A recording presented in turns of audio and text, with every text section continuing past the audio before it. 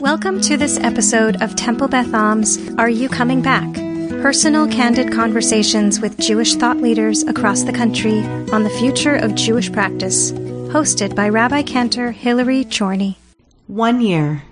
It's been 1 year since Chava Mirel and I got to sit side by side and sing together at Kol Tefillah. It was bittersweet to be back together in a Zoom room and to talk about that memory and our imagined beautiful vision of the world that might come back together once all this pandemic comes to a close. Stay tuned as we talk about our hopes for the future and our visions of self-love as we ask the question, are you coming back?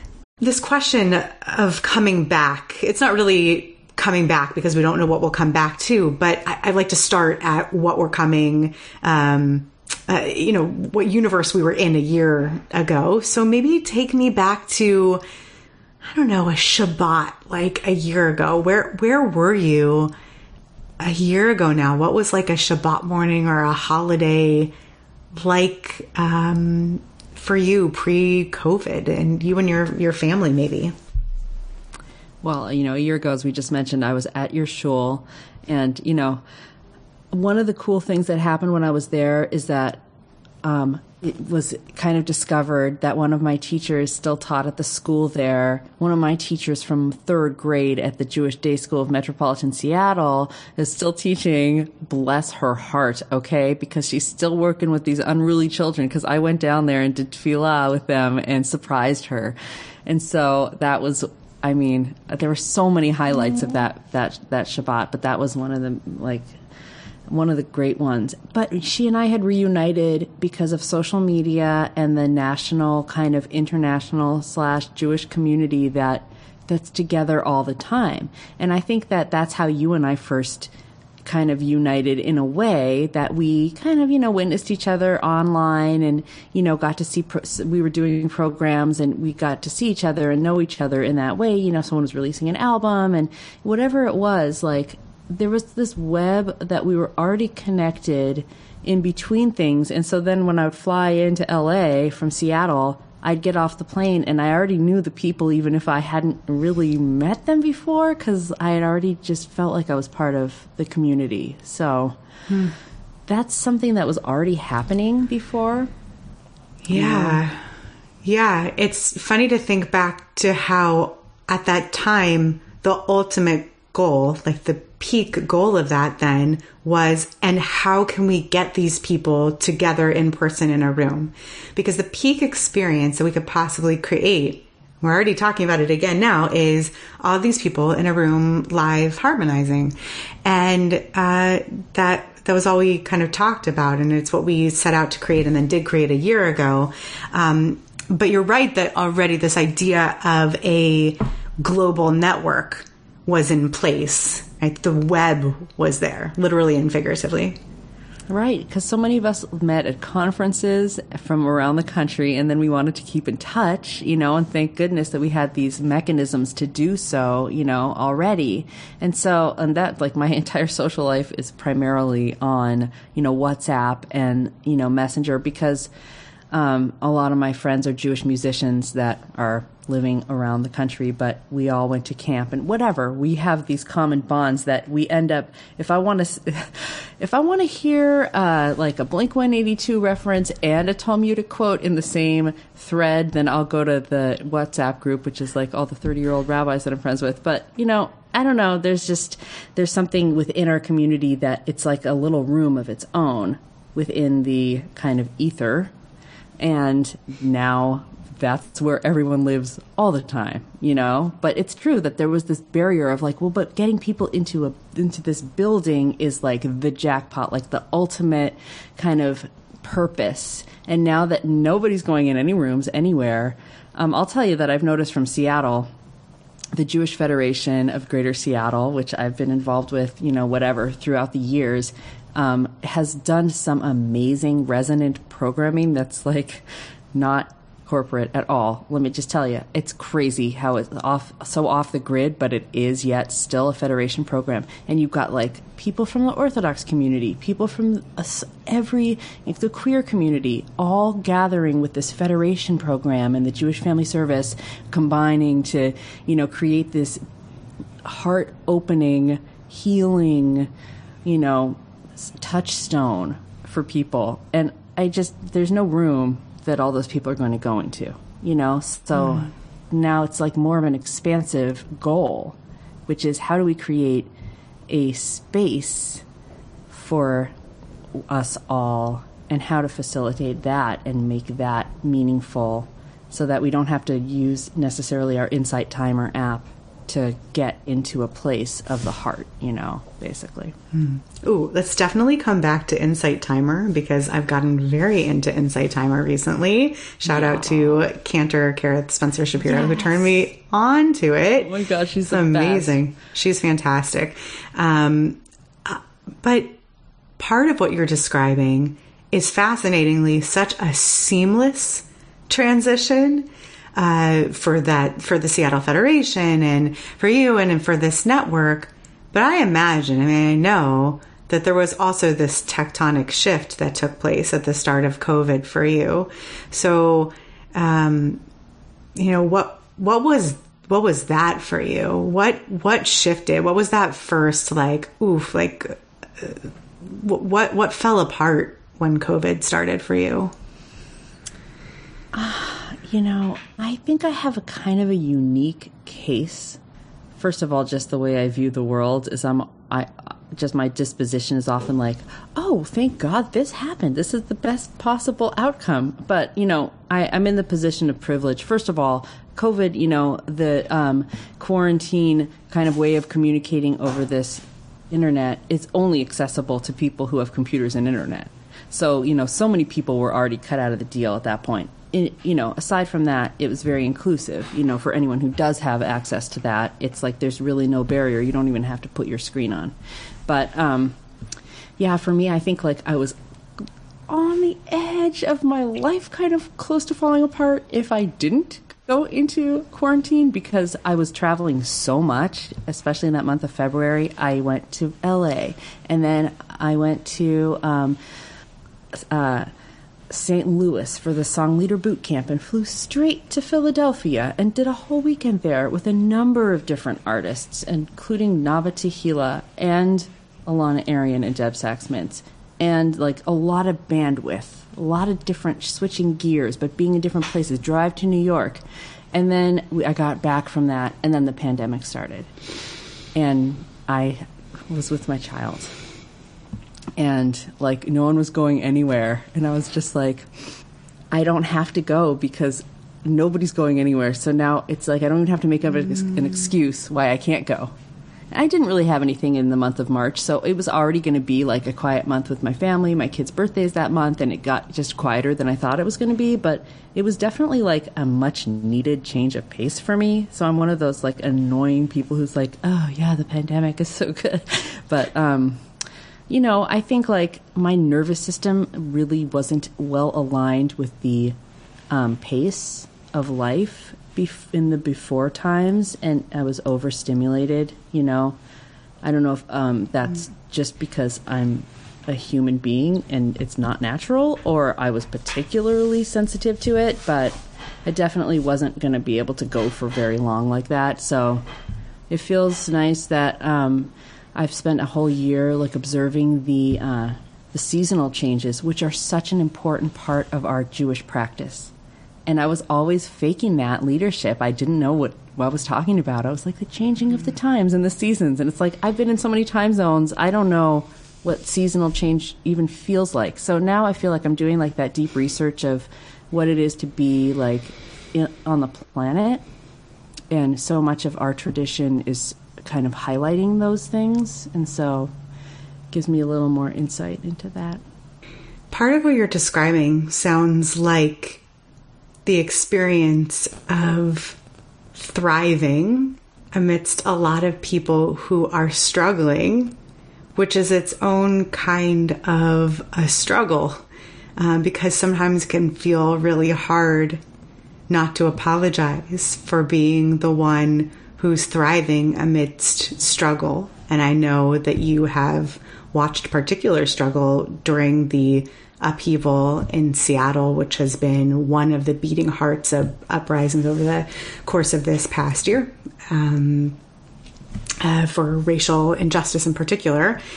And I'm wondering for you, what have you turned to live in the zone, not of toxic positivity, to call on a catchphrase of this time, but to allow yourself to continue to thrive, and maybe to even be a seat of thriving amidst other people who are struggling, right? How do you let others struggle sit there, but permit yourself to thrive? Because I think that's a really important thing to be able to do. It sounds like you're achieving that. What's your secret? Well, what you're describing really sounds like the first 3 months of the pandemic for me. I felt like I was really centered and I was in the woods every day. And I did feel guilty because a lot of people were panicking, people who kind of preferred the touring life to their home life, or, that part of their life was the most enlivening part. And so then when they were stuck home, it was even more jarring for them.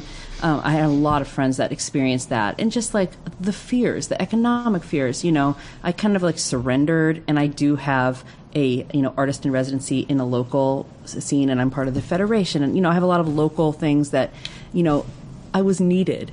So it felt oh, well, I'm right here. I have a microphone and I didn't even have a microphone then, to be honest with you. I didn't get a microphone till later, but I have a computer, and I'll lead the Passover. I'll lead whatever you need, just call on me. And so I felt anytime that I can come in as a helper, then it helps to alleviate my personal stress. But I will say in June, things did fall apart for me emotionally with, the George Floyd murder and the just the systemic disaster of the way people are treated. It's just all coming to light. Even though I already knew about it, it was more, there was just, it was an imperative that we all really deeply engage with that. And that required me to go into a darker place emotionally. I couldn't really do that and be really positive. But I did feel in my city of Seattle, my beloved Seattle, where I grew up and I was born, went to high school. I was part of the activism of the WTO protests and the, the Nader campaigns. I was part of that same kind of scene that did the protest and I was part of the protest this summer, marginally.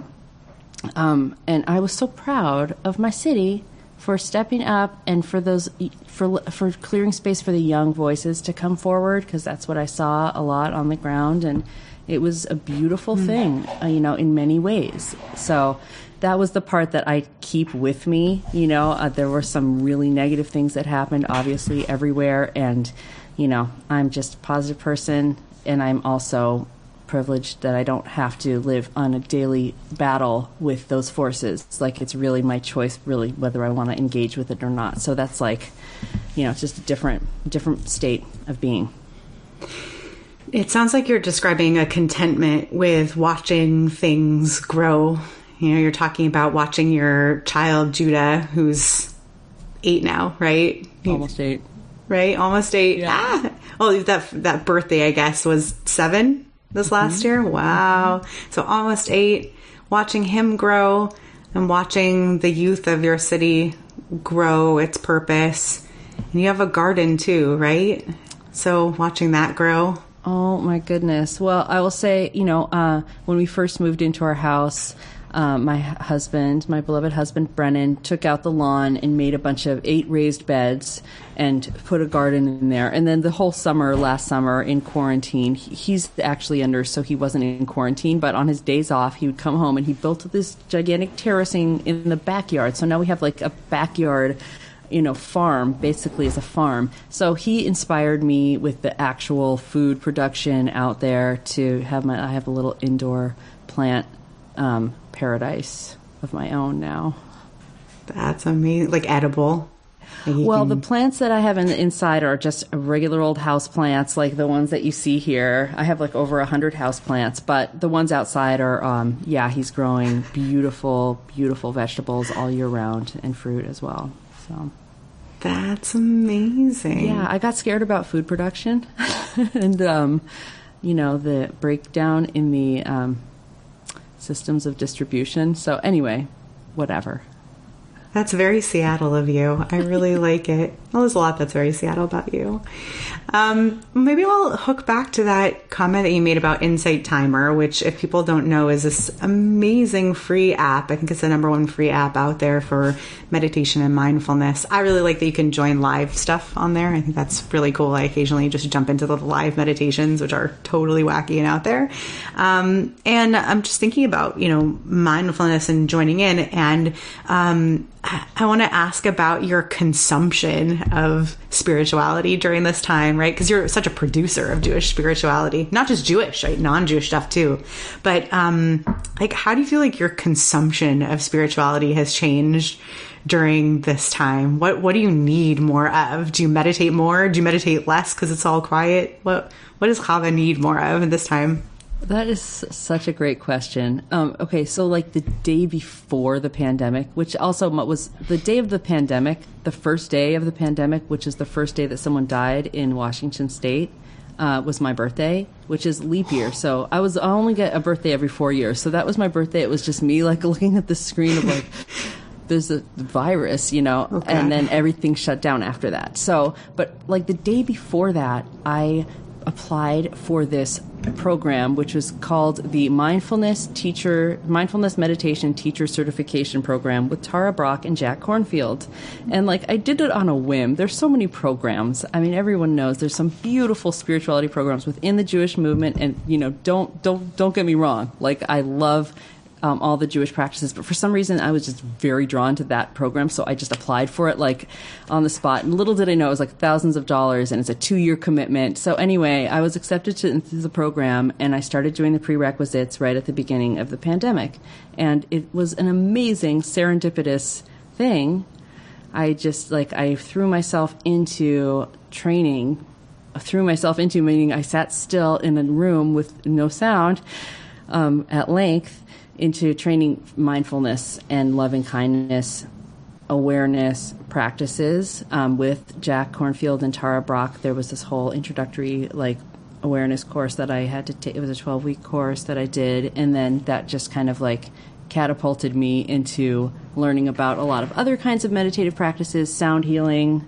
I've got my sound healing tools, and just kind of another aspect is I also took a well-being course during this time. And so I'm just trying to learn about how the brain how I can use my brain, knowledge of the brain, to help me access well-being, to help us access well-being. I think that a lot of Jewish practices are designed for that, but we don't necessarily use them as such. I give the example of the Ashrei prayer, which is it's this mantra of sit and become present in order to unlock praise, and it's such a beautiful transition because it's not even from the same psalm as the rest of the Ashrei. It's just this one sentence that's kind of this, intention setting kind of moment. And when I was a kid, we learned Ashrei at the Jewish day school. Ashrei v'techa, od yelchasel, Ashrei amshachalo, Ashrei and we went so fast because that was kind of a badge of honor at the JDS to know the Ashrei really, really, really well and know it by memory. But point being, I don't know that I ever took a class at the JDS that unlocked that kind of intention. What is it that we're doing and saying here? And it's so beautiful.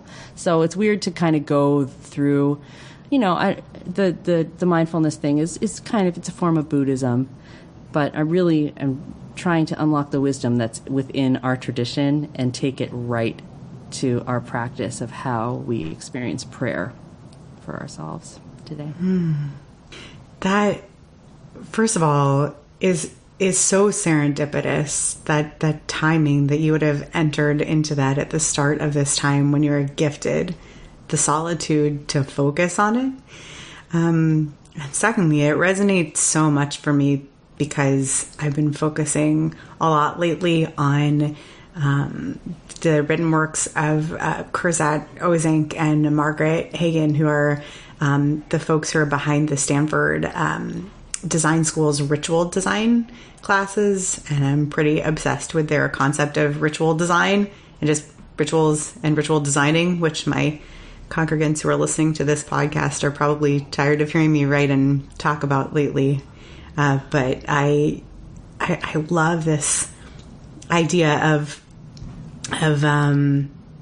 rituals being something that we can constantly innovate and design for ourselves. I would add to their list, which I think is a very unintentionally probably Jewish list of things that make a ritual, like intentionality, that it has a je ne sais quoi to it. I would add to their list of principles of something that makes something Jewish, that it has something authentic to it, right? Like that we would link it into to something like that first line of the Ashrei, right? Oh, very Jewish, right? Oh God, that first line of that intentionality of the Ashrei, right? Of course it was put there for a reason. Very Jewish. And then also this idea of chazaka, this idea that if you do something enough times, then it becomes ritual to you, right? If every time you start to do this mindfulness practice, you use this particular space, you ring this particular bell, you light this particular candle, and so this scent fills the room, then it becomes ritual to you because it's done enough that it becomes that ritual. And so I think that there is a Jewishness to the mindfulness of ritual as well. And I think we can all become our own innovators, and no one gets to prescribe that to ourselves other than us. Yeah. I mean, the other thing about what you're saying is like the consistency of the ritual. For me, I feel like even though this life is very unchanging and kind of static, like that consistency of returning to ritual with gathering spaces, even on Zoom, like it's been such a lifeline for me, and I know it has for other people too. So it's like whatever we can do to, my friend Eliana and I created a weekly Ma'ariv that we just put on ourselves, and it's like, register if you want to come to the Zoom, and we have done it literally every week for a year, basically. And, nobody hired us to do it. We just did it for our own spiritual needs because we want to use the Ma'ariv service at least once a week to help us process what we're going through emotionally. So, as we come to each prayer, like we filter it through what this moment is for us. And, it's very like time-based, it's very just that day. And that's basically what these rituals provide to us, is like a backdrop for us to allow our experiences to come to the surface, Yeah. When you're curating with, this is with Eliana Light, right? Who our community knows well. She did an artist in residency. She came out for another Kol Tefillah, and was there last year too. Yeah. And when you're creating these Ma'ariv services with her, when you're curating what you bring each week, and as you created this jazz album that you put out this past year, and that you're releasing, hopefully, this coming year, releasing a new jazz album. We're putting that out into the universe with you. What's your music absorbing from this experience? The musician side of you, what's soaking and seeping into that musician side of you from this experience as well? I've had the opportunity to explore some themes that are really important to me and dear to my heart. That, this is kind of almost separate from the pandemic, but just because of the pandemic, I've had more time to really just give space to it. But, I'm constantly reflecting on issues of gender dynamics and power dynamics between, in the gender hierarchy, kind of the traditional gender hierarchy, and how that's impacted me as an artist and just as a human being, and how so many of those, of the unhealthy kind of toxic dynamics are reflected in songs, that oftentimes how women are often singing, or, female identifying people are often singing the words of someone more powerful than themselves. And they're kind of like a spokesperson for someone else's words. That is pretty pervasive in the jazz world, where you're singing kind of like standards that were written at a time when it was, almost exclusively men who were writing the songs, And so a lot of the songs have like underlying kind of rape culture theme. I'm just like, go straight to that because it's like, like Baby It's Cold Outside is a classic example of like the whole song lyric is based on someone trying to coerce someone else to do something physically that they don't want to do, and that's kind of like accepted and kind of a normal standard theme or normalized kind of thing to sing about, and so just like those are kind of important things to me when I approach jazz, is to look at what am I singing about and how does it tell my story, just the way that we do when we read Torah, we're looking for our own stories within the text and how, as it keeps coming back around, how does it kind of reflect different times and experiences in our lives. So that's been my interaction with the jazz repertoire. As far as like this time in pandemic, I made an album with my friends. It was a one-time thing, and it was right before like this ramp up in the cases around like before Thanksgiving. But so it was a time when the cases were really low in Seattle, and so we got together and made this album, and we had not played with other musicians in so long, and so something that had never happened before to any of us, which is that we had been deprived of our ability to play with other musicians for that long. That was just like, it would never have happened. So kind of the creativity that came out of that experience was pretty powerful. And also just my relationship with my voice has changed, during this time. It's like my voice is like its own character in my life in a way, because it's just, the kind of scope has narrowed of what I get to do musically. So it's been kind of nice to get my voice just a good chance to, there's no other sound. It's just sound of my voice all the time. Yeah, I do feel like I listen to my own voice and look at my own face 10,000% more than I used to because of Zoom. So much to say to that. I was thinking about Jobim and all of those lyrics and just the whole culture behind that. And there's a lot that you and I could probably talk about with jazz, but maybe we should have a whole separate podcast conversation specific to the singing of jazz songs and what it's like for women to be asked to sing those songs. But what I'm thinking about specifically with jazz in this time is something that I spoke about a couple of Shabbatot ago, which is this idea of spontaneity and improvisation. During this time, one of the things that is driving me crazy, I told this story to my congregants, that I'm kind of obsessed with this squirrel. Actually, the squirrel made a friend. So update to my congregants who are listening to this. The squirrel has a friend. So there are now 2 squirrels outside my window. But I'm obsessed with surprise life outside the window of my home because I never leave my home. And it's because there are no unscheduled surprises in life. And there was a longer drosh to it than that. But ostensibly, without spontaneity in our lives at all, it's very, very hard to see life in life.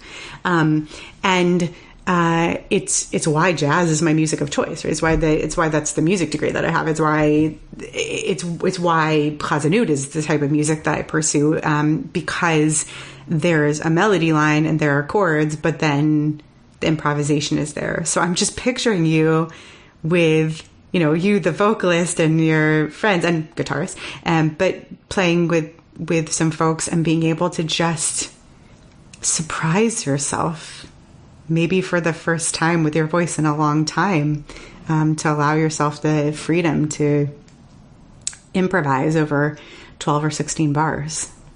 I tell you, I never did anything like that before, because you know what you were just saying about having to stare at ourselves.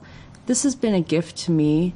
You know, you're in LA, so you may identify with this, but part of our job as public people is sometimes we have to be filmed or photographed, and that was something that was kind of a obstacle for me, an internal kind of block, where if I went to a photo shoot, you could see I was just like, every photo looked like an embarrassed lady. I was like, oh, there's an embarrassed lady standing in that position. And there she is in this different position. So anyway, like, I just never was able to break through that whole block of just being embarrassed of being filmed and photographed, and this situation where I'm constantly just like, hi everyone, and I'm just looking at myself, and I'm actually my best friend in every room because I'm the person I know the best. So like, there's me, and then there's like a bunch of other people, and I'm like, okay, well, this is actually working for me because I love myself and everything, and I know I'm going to be there. I got my back. So that it's really shifted my relationship with myself, because instead of seeing myself as like, it's just me over here, like deer in the headlights, and then everyone's judging me, it's like I see myself watching me, and like I'm my advocate. So I don't know why, but it's kind of reconfigured my brain. I love that, because what you're saying is that you're the most reliable part of every Zoom meeting that you're in. In every situation that you're in, you can count on yourself. And that's powerful, Chava. That's a real sense of knowing yourself. To be able to say that you can count on yourself in a room, and say that you're your own best friend in every meeting, in every service, and like saying, hello, friend. I'm glad to see you, and to greet yourself in that way. You must take some really good pictures now. I can only take selfies. I don't know. I haven't been photographed by someone else. But if I'm taking a selfie and I can see myself, I can look at myself and connect with something within myself. So, the brain perceives like a connection with ourselves the same way as a connection with someone else. Yeah. So that's why this platform is good, because like I can look at you. I can look at me. So it's like almost like the person over here is a separate person and the person over there is a separate person, which is true in a way. As consciousness, it works. That's kind of true. And so it helps to kind of like visualize that. Yeah. So, because like, who's listening to me right now? That person is. There she is. I can see her, and I know I can hear she's hearing. So, Yeah. Ooh, I love that. Well, I want to talk about the counter to that, like the counter to the single person in a room feeling, right? To knowing that you can count on yourself in a room, which is the feeling of community. Okay. So it triggered the thought of community just a moment ago when you said that it's been such a long time since someone else can take a picture of you, right? Basically, the only picture you can have taken is a selfie. And it's true that, it is rare to sing with other people, to have someone else take your picture, because we're so often only in the rooms with ourselves or with our families these days. So, do you ever feel like you're with community anymore? And what is community these days to you? I mean, I'm at that point.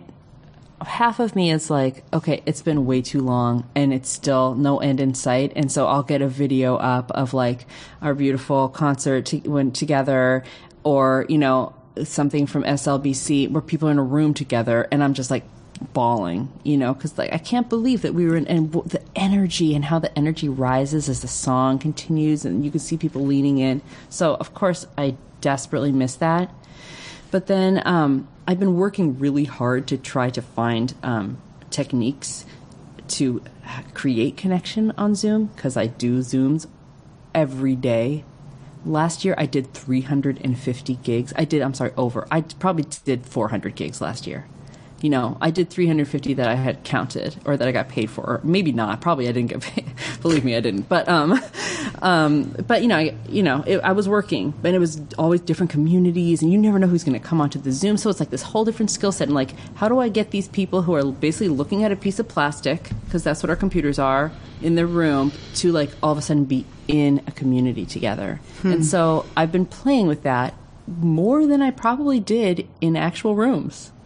You know, because like it was just the default. We were fine. It was okay. We were just going to do it like that. And so it was, you know, anything I did in those rooms, it felt more connected than probably, you know, just the standard thing they would do, you know, a board meeting or something. So it was fine. It was better than that. So now it's different because it's like you could be watching, you know, Drag Race UK. Like, you know, this little plastic thing could like tune into any channel. So why are you here with us? Because you're part of something. And so I actually feel in some ways more connected to people through Zoom. Look how close we are sitting to each other. We would never do this. You get the whole congregation in there, or, you know, a meeting on a Tuesday night, you know, the ed class or something, and everyone's like looking at each other, and like the rabbi and cantor are the same size as the other people. And you know, I don't know. There's something very connected about this that it's hard to replicate in real life because of, and even more so probably going forward, are just discomfort with proximity and, you know, being bodies in a space. We're not really bodies here in this. We still have our space, you know, personal space. And it allows for a little bit more of our authenticity to come forward because there's so many barriers with presentation. You know, and so anything we can do, that's why I like Clubhouse. I don't know if you've explored Clubhouse on the telephone. It's so weird because it's so like lo-fi, but it's just people's voices. And so therefore you're still in your room. You're not like, I don't know. There's something about it that feels like I don't know what gender everyone is. I don't know what anything anyone is. All I know is just their humanity, you know.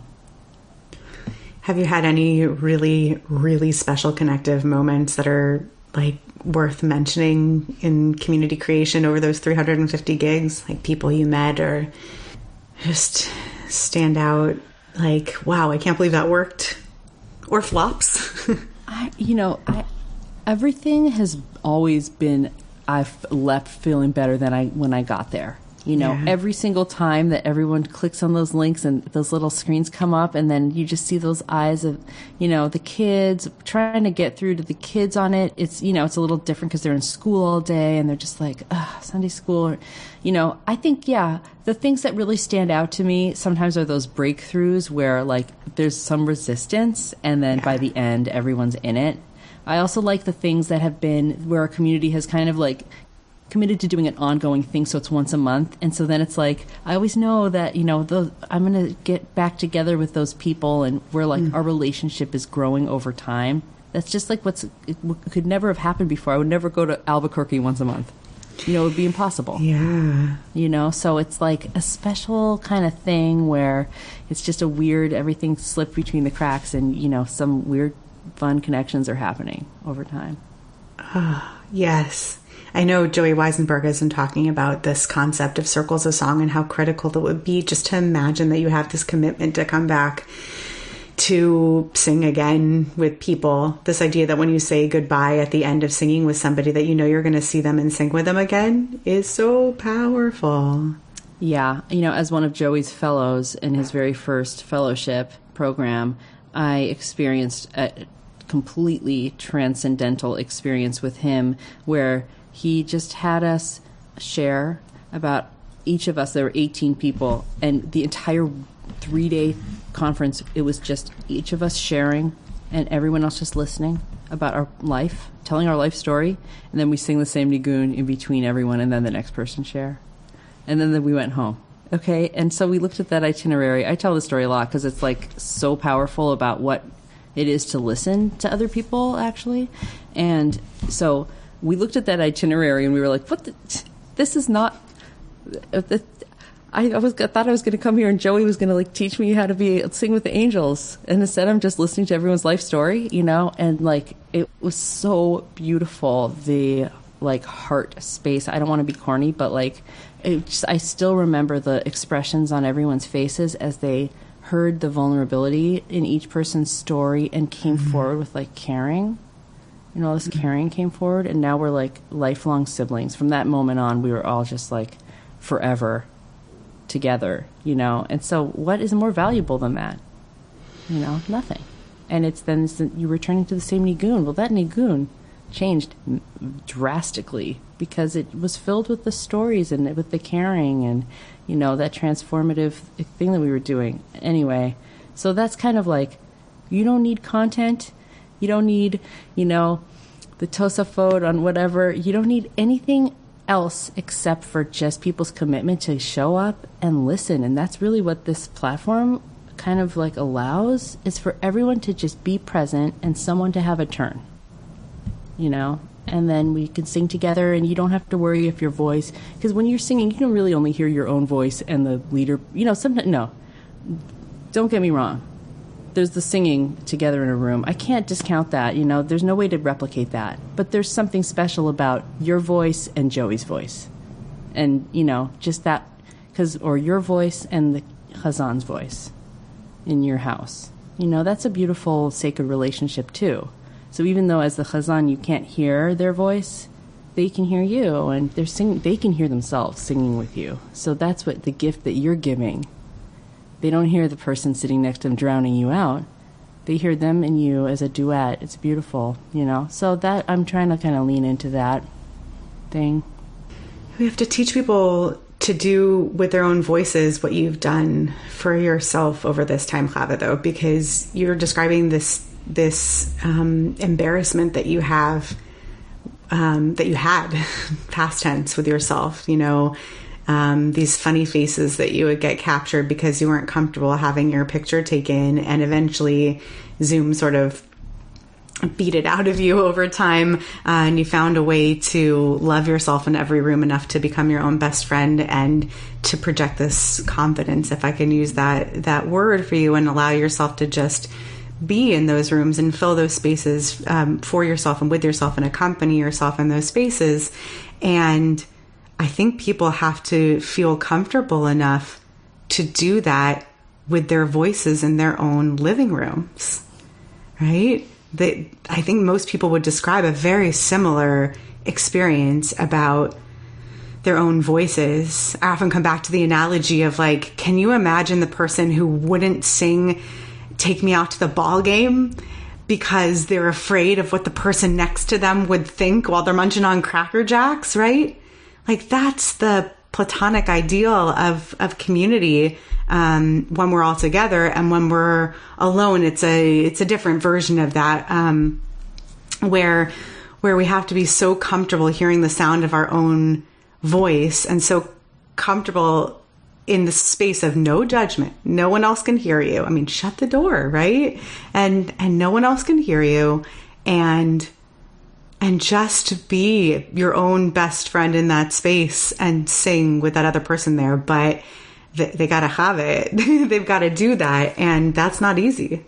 Oh, well, you know, I didn't mention this when we talked about, like, what am I excited about? But, you know, probably the purpose of my existence on this earth is to go through such, like, a devastating level of self-deprecation or whatever that I had to learn self-love. And I, like... had to transform my life. That happened a little over 2 years ago. 2 years ago, basically, January 2019. And I actually wrote a book. I wrote a chapter in a book that was just published last month, about this. Whatever. It was just one little slice of this, but. Growing up, just kind of feeling like there's something wrong with you, like you're not good enough, which is very human. It's not like something unique to me, actually. It's pretty much kind of a human condition that love and compassion and, emotional coaching a person can become a healthy, grown up, through. But I did not have that. So I didn't ever really grow out of that. Even when I was like leading things and, whatever, like singing for people and I still had the critic inside that was like, everyone else is smarter than you. Everyone else is better than you. You are the person who knows the least and you're just try to keep up, try to take whatever cue you can from the external world and try to get that approval from other people, because you don't have it within you, so you have to get it from other people. That's the only way to feel approved of. I didn't know that I was cutting out the main source of approval that I could access. So I had to enroll myself in a coaching program for self-love and to learn how to be in that healthy relationship with myself. And I got really into it. I just devoted my whole life to it. I'm just okay. And every prayer was about that. It's not like I stopped leading prayers. I led prayers every day, and the prayers became about that. And the Torah became about that. So the past 2 years have been pretty much devoted to rewiring my brain to accommodate that, because that is the Ahavat Olam. That is the Adonai Echad. That is what we're trying to achieve through our practices as Jewish people, to get to that kind of sense of unity that the love out there is in here and there's no barrier between me and it. And so, that's a thing. And I became a self-love coach myself, because I just see so much pain in relationship to self. And, that could be your main source of well-being right there. Yeah. If you don't see value in your own self, it's very, very hard to see value in other people. And you could reverse that statement too. If you spend all your time worrying about the value of other people, then you can find yourself going down a deep hole of completely devaluing yourself. So neither thing is healthy. And I think that COVID is a time when we wind up in so much solo time, so much self-reflective time, that people who are approval seeking and judgment fearing have to have reckonings that they have not had to have before. If you've never found deep ahavat olam, deep and abundant and world-filling love for yourself, singing solo in your room, judgment-free, my friends, we invite you, Chava and I, we invite you, each of us, both of us, to do it. It's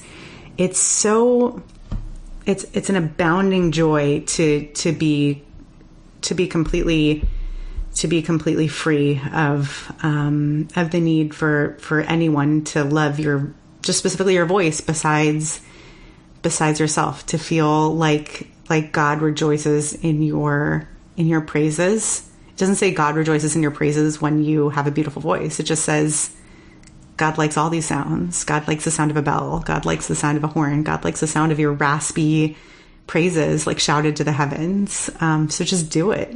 Shout it out. I learned that during high holidays this year. I felt like I was crying out on behalf of the whole community, because we didn't have that power of all of our voices together.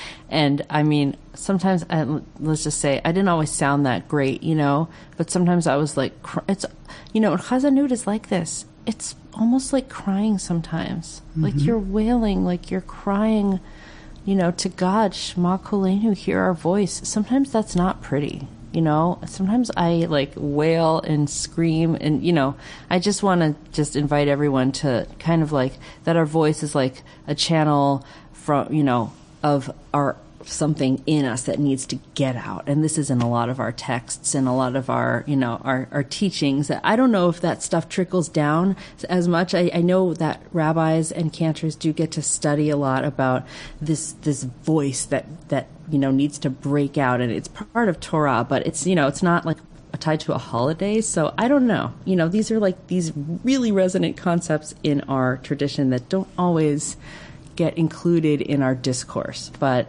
I think maybe one of our most important teachings in Jewish life is just scream it out, make a sound, let it come out of you. And I'm just reading about burnout and this book called Burnout, which is amazing. Everyone should read it. But anyway, it talks about completing the stress cycle.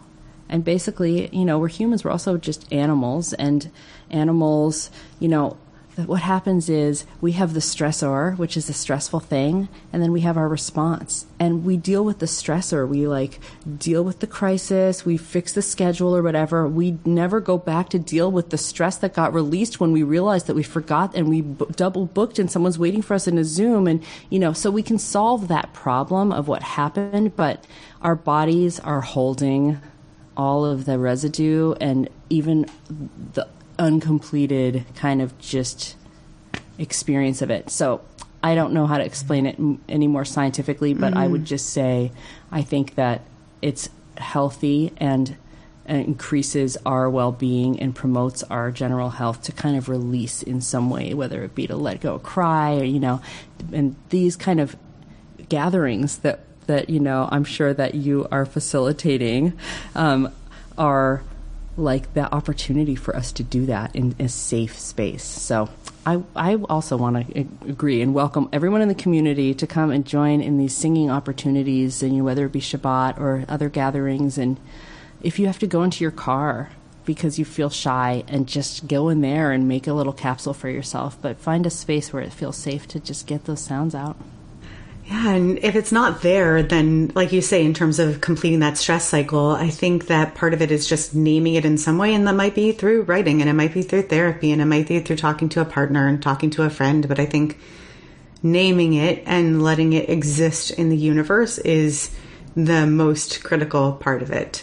So I invite you to sing it out, but also just let it be real. And by allowing it to be real, you can then allow it to go away, right? You can name it to get rid of it. Let it go, right. Right. Name it to let it go. Plus, I think it's healing that what you're doing right here is you're creating this space where people are talking about these things. And just to hear someone talking about it, honestly, I think is very liberating of those kind of tensions of having things under the surface. So I want to thank you for creating this kind of place where this is okay to talk about. Yeah, I think that we are not really acknowledging in many of the spaces that we're in professionally how much this is also impacting upon us personally in our own spiritual lives. And I'm enjoying learning how my colleagues are exploring this in personal spaces. Yeah, rabbis and cantors and song leaders and spiritual leaders, people thrive off community gatherings. So, across the board, like everyone's feeling this huge loss, and, everyone's like had this responsibility for these buildings, these building spaces where it's a hub of gathering and connections and, nourishment and experiences and memories, and like to have that cut off, like it's just such a loss for the leadership, so obviously for the congregants as well, don't want to discount that. But like, I just, there aren't that many spaces really for, I think, the people who are leading the communities to really process the level of loss that has been experienced this year, and with no time to, you still have, now you have to create high holidays from scratch, like, create virtual high holidays, just make that up, systems, all these systems that have to be created. Like no one had time to just sit with the pain of that we don't have these hubs of life, of Jewish life happening right now. So Yeah, and sometimes it sits in this overwhelming neutral zone of just the tectonic plates being cracked wide open. And it's not that it's good and it's not that it's bad. It's that the possibilities are absolutely cracked wide open. And the paradigm has been smashed. The paradigm has been absolutely smashed. It doesn't exist. The synagogue in a building on the High Holy Days does not exist right now. We are in between, and it's not going to exist with any kind of normalcy this year anywhere either. So with it smashed again right now, and the longer that that's the case, the more permanent that feels, it is both terrifying and exhausting, and it's also so ripe with possibility. I think all of us are we're just insomniacs and buzzed and overwhelmed, and we're facing this enormous what if that's now not a what if. I feel like I'm like in Babylon for the first, for the first time. Like I'm in amazing new territory, and it's beautiful and frightening. Yeah, it really is. I mean, thinking about all of the access that this kind of paradigm shift has opened up, the generational, if people have internet access, obviously, just being able to stream things into places where people don't really have mobility, and that's not just a priority now, that's the entire thing. It's not some little side project, I mean, I've been trying to get people to stream into the nursing homes this whole time, and now they have like the entire universe of services available to them, all over the world. So it's that aspect of it is beautiful. I think like that should continue. Access should definitely continue. We should always have an element of, and if you can't attend, in person, there's a way to still be part of things and be included. I don't know what that looks like, like it's hard, especially, in observant communities where like having technology, it's like only in absolute necessity would you do it, so it's hard to see how we would like accommodate that. But, I'm just like thinking about how we include people who wouldn't come into the building. That's one of the things that's gotten cracked open here is just for whatever reason, a lot of people don't, whether it's geographical or, baggage related or anything, there's just reasons why people don't come in the building, but yet they now more than ever want to be connected. So, if we're finding ways to make Zoom feel connected, then that's definitely a good advertisement for what's going to happen in a building after the fact. Stepping forward to meet those needs and to really give voice to them, I think goes a long way in creating trust and safety, which is really what makes people want to go into a building. So it's going to be some combination of all of the above, and this building ground of a radical equity that's being created across the universe is a really, really holy place to start. Yeah. What's your hope? What's your hope for this coming year for you? Not for the world, for you.